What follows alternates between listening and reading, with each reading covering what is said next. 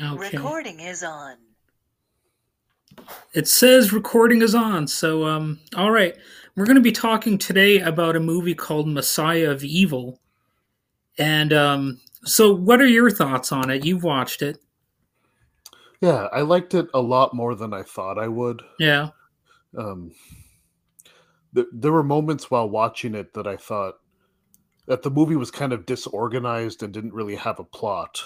But Yeah. then there were parts where I appreciated those qualities, like it set the atmosphere. Well, it's one of those movies that seems incoherent at first almost, but then some of the story elements end up going together surprisingly well. Like, Yeah, remember that move or that moment when that Charlie guy is sort of ranting and saying you got to kill your father, right? But it ends yeah, up being that he was not crazy.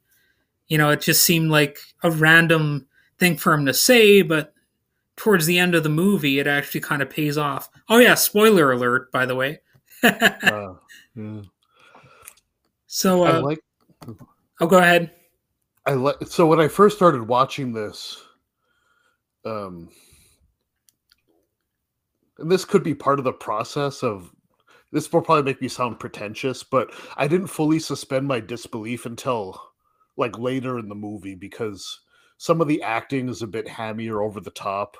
But the acting works well for the movie too. It adds something nightmarish to it because Yeah, yeah, it's not just one actor being obnoxious or bad at acting. It's like everyone kind of playing these really oddly paced roles with odd deliveries that works well because it contributes to the atmosphere of the movie. yeah. It's almost like it's sort of an artsy fartsy movie, yet it's also lowbrow at the same time, which I kind of like. I mean the house that the character of Arletty lives in is sort of like an art gallery because her father is an artist, so that immediately kind of sets it up to be almost like a highbrow movie or something, like an artsy Yeah, fartsy type of thing. But actually, it's there are definitely plenty of like genuine horror movie type of moments. So it's not just, like purely psychological. yeah. I think the most memorable part of the movie for me was oh I'm not sure about character names, but when the girl's in the grocery store and gets attacked Yeah, by yeah. the I don't think they're zombies, but they're zombie like. Yeah, they're almost like zombie vampires or something. Yeah, when she gets attacked and then so that scene is kind of like there's something a bit mundane about it. Like it looks a little too realistic and boring, but then it gets interesting and then it has this super abrupt cut where it's like an outside Yeah. view at night and there's this narrator talking and it works well because the abruptness fits the tone somehow whereas like other movies don't get away with abruptness so well. This movie uses it to its advantage. Yeah, this is a movie that definitely pays to watch more than once. Because, at first it starts off being sort of a story about a missing man, which is her father, but it really expands beyond that, and you get the sense that everybody's sort of going missing in this town in one way or another, you know? Yeah, And there's a mysterious stranger who has a possible connection to her father. And, in the beginning, a lot of people mentioned that that gas attendant guy sets the tone at first. And I wrote down the actor's name who played him. It's Charles Deerkop or Dierkop, however that's pronounced, as Dierkop. And I think this is a pretty decent example of a movie where these minor characters end up almost playing major roles because he really sets the tone for the movie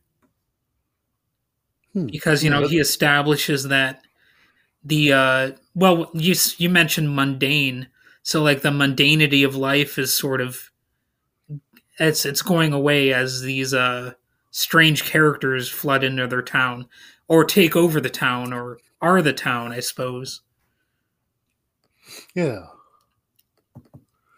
And what did you think of that albino trucker guy? Um. So at first, the very first time I saw him on screen, he's an interesting looking character, but he struck me as someone that just looks odd but doesn't act well. Yeah, Kind of like some of Sergio Leone's work kind of has a lot of actors like that. They're kind of odd looking people that really set this kind of character setting, but then they don't act well, and that can throw off the movie. But his act, it seems like the rest of the cast adjusts to his style. I don't know if that's what happened, but that was the impression I got, was like everyone adjusted to him, yeah. which Well, which I works think well for the movie. he almost steals the show in a way. Like to me, he's one of the most memorable characters in the movie Yeah. because not only is he quirky and strange, but he does have a personality. And the whole beach mouse scene, that's kind of a classic moment for me. It's both a gross out moment and also like what the hell is going on here? Because he swallows a beach mouse and he's like, "Would you like one too?" Like it's it's Yeah. it's definitely a strange moment and really lends this movie that nightmarish quality that I think it's pretty famous for. Yeah, it almost seems improvised Yeah, yeah, too. Like he just as an afterthought, like someone happened to encounter a mouse. I was like, let's use this in this scene, and it worked well. yeah. Like maybe he's like Charlie Kelly from It's Always Sunny, and he might carry around mice and dead birds and stuff in his pockets or whatever. And Oh yeah, he's just taking one out for just like a snack because he's yeah, got the munchies or something. yeah. And the I other would, cool thing about that character is he's got these living dead people in the cab of his truck, seemingly a lot of the time. So yeah, he almost seems to be like a loyalist to this dark stranger who rolls into town in a way. So yeah. I think I think that's an interesting element to it too. So what did you think of that sort of the main dude character who almost seems like an English teacher or something? Uh, I like that. So there seems to be a shift with that character, like early movie versus later movie. Yeah. Um, like a shift with his acting style, and I think it fits well because the movie itself is pretty fragmented, and it seems like he was fragmented too, but in a way that worked well. That it seems like everything I say about this movie's a bad quality in other movies, but works well here. Yeah, yeah. So it's like a collection of, I don't know. I don't want to call them bad qualities because I don't think they're bad, but a collection of things that don't normally work are working very well. So one interesting question I have about him is it almost seems like he falls in love with Arletty, the main female character, because as time passes, they begin to bond. But at the same time, he's sort of a distant character, and there's speculation that his character is that way because the actor who plays him was actually he was one of the very first actors who came out as a gay man. So Hmm. some people speculate that that's partly why the character is a little bit distant from the women that he's around. Hmm. It could be, yeah. It's I honestly though I never watched that movie and thought that the character was gay or whatever because to me it just seems like a hetero dude, you know, and it seems like the guy who was playing him, yeah, he might have been a gay actor, but I think he was playing a straight character or a heterosexual character. huh. I guess it never occurred to me. Sexual orientation just didn't come to my mind while Yeah. watching it. Well, he But does. that being said, I wouldn't mind playing Nightcrawlers with that albino guy to go back to it's always sunny reference. Yeah, yeah. So I like when Arletty tries to investigate more about like her father and stuff, and she discovers her father's cryptic letter, and it makes it seem like a murder mystery, but you know it's not just about murder; it's about that dark stranger coming into town, and it's it's pretty strange to try to piece together a mystery that really can't be solved or properly understood. Yeah. And another question I've got for you: what did you think of that Charlie guy, the guy who's played by Alicia Cook Jr.? You know, the crazed bum guy who ends up being right about just about everything. Yeah. Was that same actor in House on Haunted Hill? Yes, he was. He's Yeah. yeah, He was the only actor I recognized. Um it's I think him being right about everything kind of adds like so the movie starts off and it seems to suggest that he's crazy or he has some kind of psychotic break, but then it starts to show him being correct and yeah, I think it adds a tension. Like a lot of movies will have like some like the Green Mile or something will have like a mystical character that seems to be in touch with a reality that the audience and the other characters are not. And I think this movie does that, but in a more interesting way. yeah. It's it's a definite nod to the sort of crazed character trope. You know, like Yeah, the crazy Ralph from the Friday the 13th. Although, of course, this movie was before that. So, but I'm sure they had some movies before this one that had some sort of crazy character who was giving everybody a dire warning about some unfolding fate. yeah, And in a way, he actually does that in House on Haunted Hill too, right? He's kind yeah, of similar in his role in that movie because he's constantly warning them about like the ghosts in the house. yeah, So I think Messiah of Evil manages to transcend genre restrictions through its great performances. And I know that you've said that they're sort of disjointed performances, but you know, I think you agree that they're great in a way for this particular nightmarish depiction. And there's definitely interesting and quirky dialogue and some visual storytelling. So, do you remember what kind of visual aspects did you like about this movie? I think the visual aspects were the strongest part of this movie. If I think of that Rob Zombie movie with witches, was that Salem? Um, or if I think of like George Romero, like other movies that have a strong visual effect, it Yeah, seems like this one really also uses it to its advantage, where like the fragmentation is part of the visual effect. yeah, So it's like if I compare this to another movie that seems really fragmented, like uh a lot of. this might be a bit of this might be a bit of a reach, but like the Star Wars prequels. Oh, it's odd that you mentioned Star Wars because the directors of this movie were involved in writing elements of the original Star Wars.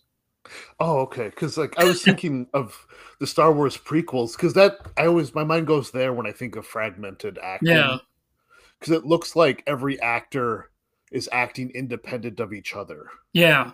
Like there's no chemistry in any scene of that movie.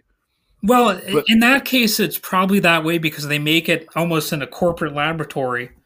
yeah, Like everything's like pre-planned and pre-screened, and that's how a yeah, lot of those like I guess modern superhero movies are.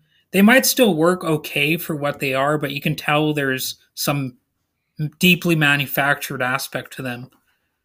yeah. So if I think of that fragmentation, it takes me out of the movie. But Yeah, this movie's fragmentation drew me in. yeah, So it's the like every actor having these odd shifts or these odd choices of delivery kind of works with everything else, with the yeah, scene, this the like even weird things like sound design, which isn't great in the movie, but it works well for it. Like yeah. everything seems perfectly tailored for what the movie is, and I think that's and it looks accidental, like it was That's true. accidentally good, but there's also something very deliberate about it too. So Yeah. it's Well, you can definitely tell there's some planning involved in what they were yeah, doing. It wasn't all just some happy accident. And yeah, the dialogue between the characters, I don't think it's particularly clever or funny, but it's kind of realistic while still being, dreamlike. And yeah, for me, it at times kept me on the edge of my seat because you have this mundane existence that clashes with this nightmarish world that's developing.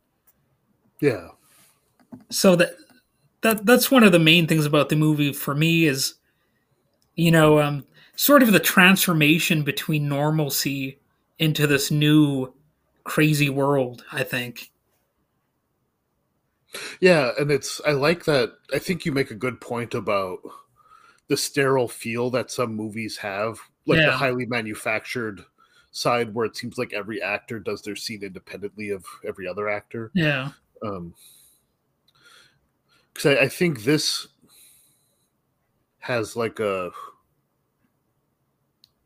I don't I read a review of this and someone called it very pretentious, and oh I see that I see like there's a pretentious setup, but it's like it doesn't go there. yeah. Well, It people will say that about any movie that has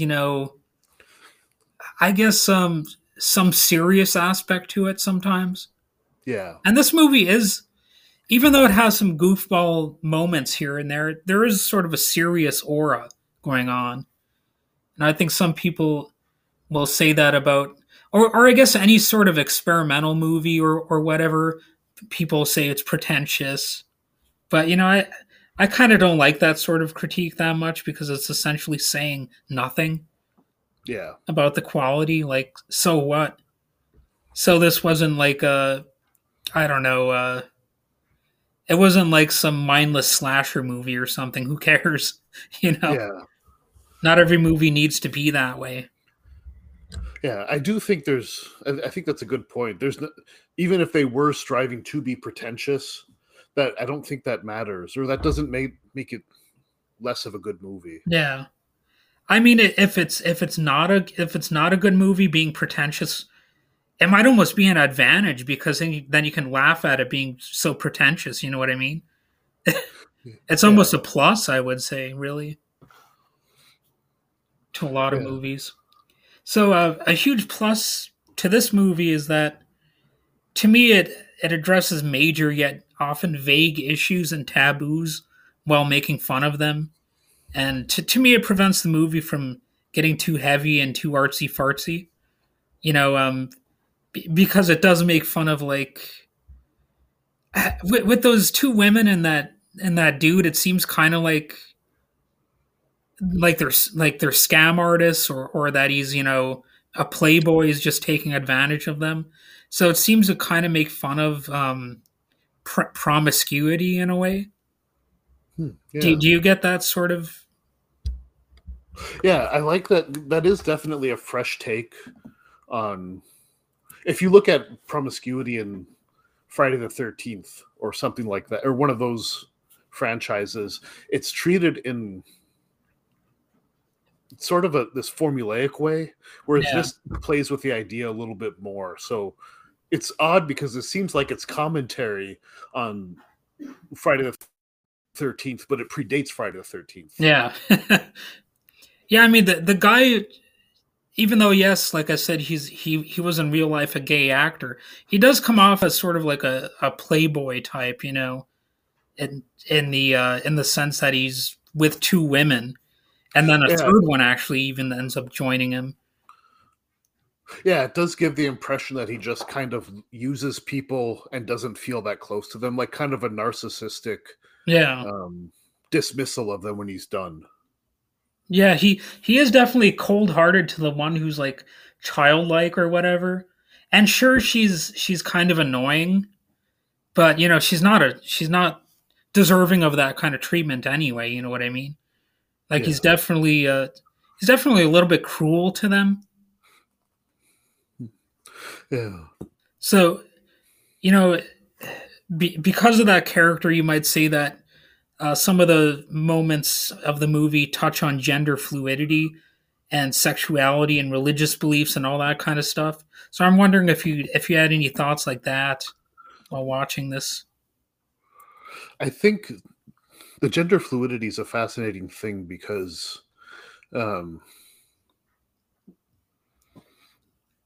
if you think of the 1970s, it would have been it's taboo still today, but it would have been even more so back then. Yeah, Even though there's like David Bowie and there's some expression of gender fluidity at the time.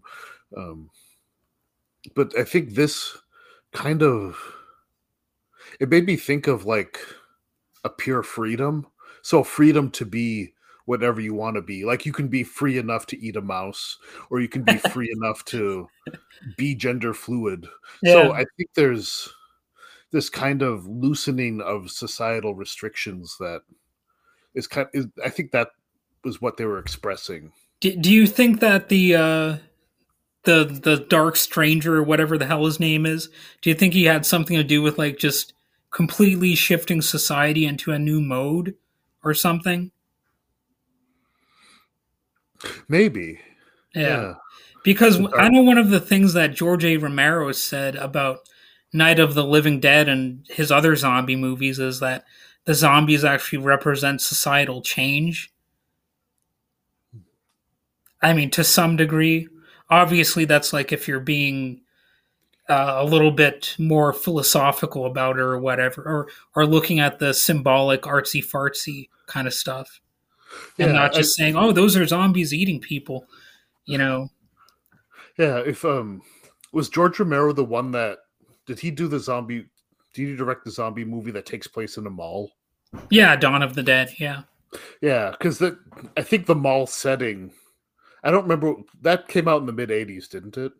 No, that was you know what, you got me. I don't really remember exactly when it came out, but I know it was sometime in the 70s. I think it Oh, was okay. probably after this movie. Oh, okay. Because I was in the mall yesterday, the local mall by where I Yeah. live, and some malls are kind of dead. Yeah. Like there's just nothing that goes on there. There, most of the stores are closed. There's a lot of vacancies. This mall seems like it's pretty lively, but I think there's something with malls doing something where they kind of strip away humanity. Yeah, it does seem that way, which is funny because when I was a kid, obviously the mall was a cool place to hang out. So it must have been fun to like hang around in like a commercial center, I guess. Yeah, But back in the day, that was one of the hip and happening places, so to speak. And so I do want to mention some of the details about the directors. So the directors Hoyk and Katz were a husband and wife team who were apparently involved in writing elements of the original Star Wars, and they also directed Howard the Duck, and they produced screenplays for American Graffiti and Indiana Jones and the Temple of Doom. So, what are your thoughts on the directors now that you have that information, if you didn't before? I knew they directed Howard the Duck. That was the only Yeah. thing I knew from them. Um, I think Howard the Duck is kind of an underrated movie. I don't think it's good, but it's I've I would say it's not never good, but it's seen that one underrated. actually. It's a little bit strange that I never watched it because it seems like a movie that some people would say, "Oh, that's a Wade movie," but I just never saw it anywhere yet. Oh yeah, I saw it a while ago. I might have been Yeah. in high school. Yeah. Um, but So, but I do notice like I'll go ahead. George Lucas of Star Wars. I think his style is a bit fragmented, Yeah. and he's not great at writing dialogue. Um, Well, he has good, actually, yeah, yeah. These two people came in to be dialogue coaches. Actually, yeah, I don't know if you but knew that, but it almost sounds like you did know that beforehand. yeah, but it seems like there's something with like George Lucas has a very fragmented style, I think, too. Like there's a lot of abrupt scene changes and then they integrate a little bit later in stories Yeah, typically with him. And it seems like this has that same kind of fragmentation with later integration. yeah, Um, but I think this worked better for me. yeah. Well, it's definitely more of a it's more open to interpretation, I think. Whereas like a movie like Star Wars, well, there's less vagueness going on. You know what the characters want, you know their motivations. You Yeah. Unlike if you're paying attention at all, you'll probably understand what the overarching story is and all that kind of stuff. And that's why a movie like Star Wars is better guaranteed to be successful because it has more crossover appeal, I think, because it's more easy to understand. Yeah, it's like if the alien looks evil, it probably is. Yeah, Like the Sith exactly. Lords have an evil look. They have glowing eyes. I think their eyes turn yellow or something, and like a dark uh, clothing motif. And in this movie, like there's something with the eyes that bleed, which is definitely a giveaway. But at first, these bad character or these whatever evil characters, if you want to call them that, they can look normal enough, right? Yeah, But at some point, something changes with them, and they'll come after you. And one thing I like about them too is that they they're not just like zombies. They can actually plan and strategize and stuff like that, which makes them a little bit more human, I guess. yeah. It's excuse me. I was thinking of like Resident Evil video games and Evil Dead. Yeah, So there's something where there's this theme in both those where there's evil versions or people become evil, like they become these laughing, grotesque, demonic critters. Um, yeah, like in the first Evil Dead, where they lock that one lady in the basement, and she becomes more and more of like this evil hag. yeah. But So there's kind of like this. You can't trust anyone because they yeah, could be possessed by. You can't like Bruce Campbell can't even trust his own hand. that's true. Yeah, So I think there's something like that here where there's that sharp contrast, kind of like Hug Me I'm Scared or Too Many Cooks. Do you know of those oh videos? yeah, yeah. There's I've seen this too many cooks. That one's definitely odd. It's yeah, funny though. there's sharp contrasting elements that work well as kind of this subtle commentary, but also um really brings up the atmosphere in a unique way. Yeah. So I'm going to talk a little bit about some of the stars of this movie. We already Sure. talked about that main guy who's like a player or a pimp, that dude. Yeah. But the actress Mariana Hill played Arletty, and she was in some Western films like El Condor and High Plains Drifter. She was also in Batman, another horror movie called The Baby. Where have you ever seen The Baby? No. Oh, that's a movie where basically this family is claiming that their son, who's like an adult, still has the mentality of a child, and then a social services lady gets involved, and she thinks that they're deliberately like forcing him to remain as a child. It's an interesting movie. And she was also in The Godfather Part 2 and Star Trek, among other things. Hmm. So that's just to give you an idea of what she was involved with. Uh, the sort of bratty, almost childlike character was played by Joy Bang. She didn't really star in that many things, but according to IMDb, she was in a Woody Allen movie called Play It Again, Sam. And then I'll just call her like the prettier, more adult woman in the movie, other than Arletty. She was played by Anitra Ford, and she was actually a Price is Right model. And the only movie that I remember her from other than this is called Invasion of the Bee Girls, which is kind of a shitty movie about, well, it is what it sounds like. These girls actually, they're like, they have bee like qualities and they have sex with men and kill them or something. It's just a bad idea for a movie. Yeah, it sounds like a B movie. Ex- yeah, yeah. And then there's the other guy that we talked about earlier, Alicia Cook Jr. So she was on House on Haunted Hill, Rosemary's Baby, Blackula, The Maltese Falcon. He was also in El Condor, which the lady who played Arletty was in as well. And let's see, he was in Salem's Lot from 1979, the Man Who Broke 1,000 Chains, and an episode of Alfred Hitchcock Presents and the A Team and Elf. So that dude was in a lot of different things. Very prolific career. And so finally, that guy who plays the albino trucker, Benny Robinson, that was his only role, believe it or not. So that's a little bit unfortunate, I think, because I think he had a lot of promise to do other things, but I guess that was all he really wanted to do. Yeah. So, do you have any other thoughts on this now that I've hogged up so much time?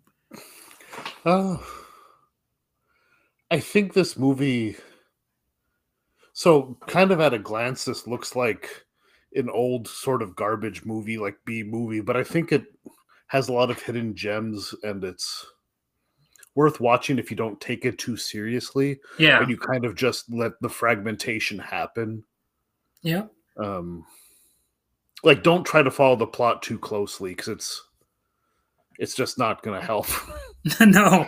No. There's not really a plot per se. It's more like an event or a series of In events. a way, yeah. Well, that's odd that you mentioned that because really that's sort of how life itself happens, right? It's not like Yeah. everything is truly plotted out, although a lot of things are. But really, this story is a bunch of loose strands that can be tied together if you want. That's really how I see it. Yeah. So, have you decided, like, if you want to do another one of these episodes again in the future? Yeah.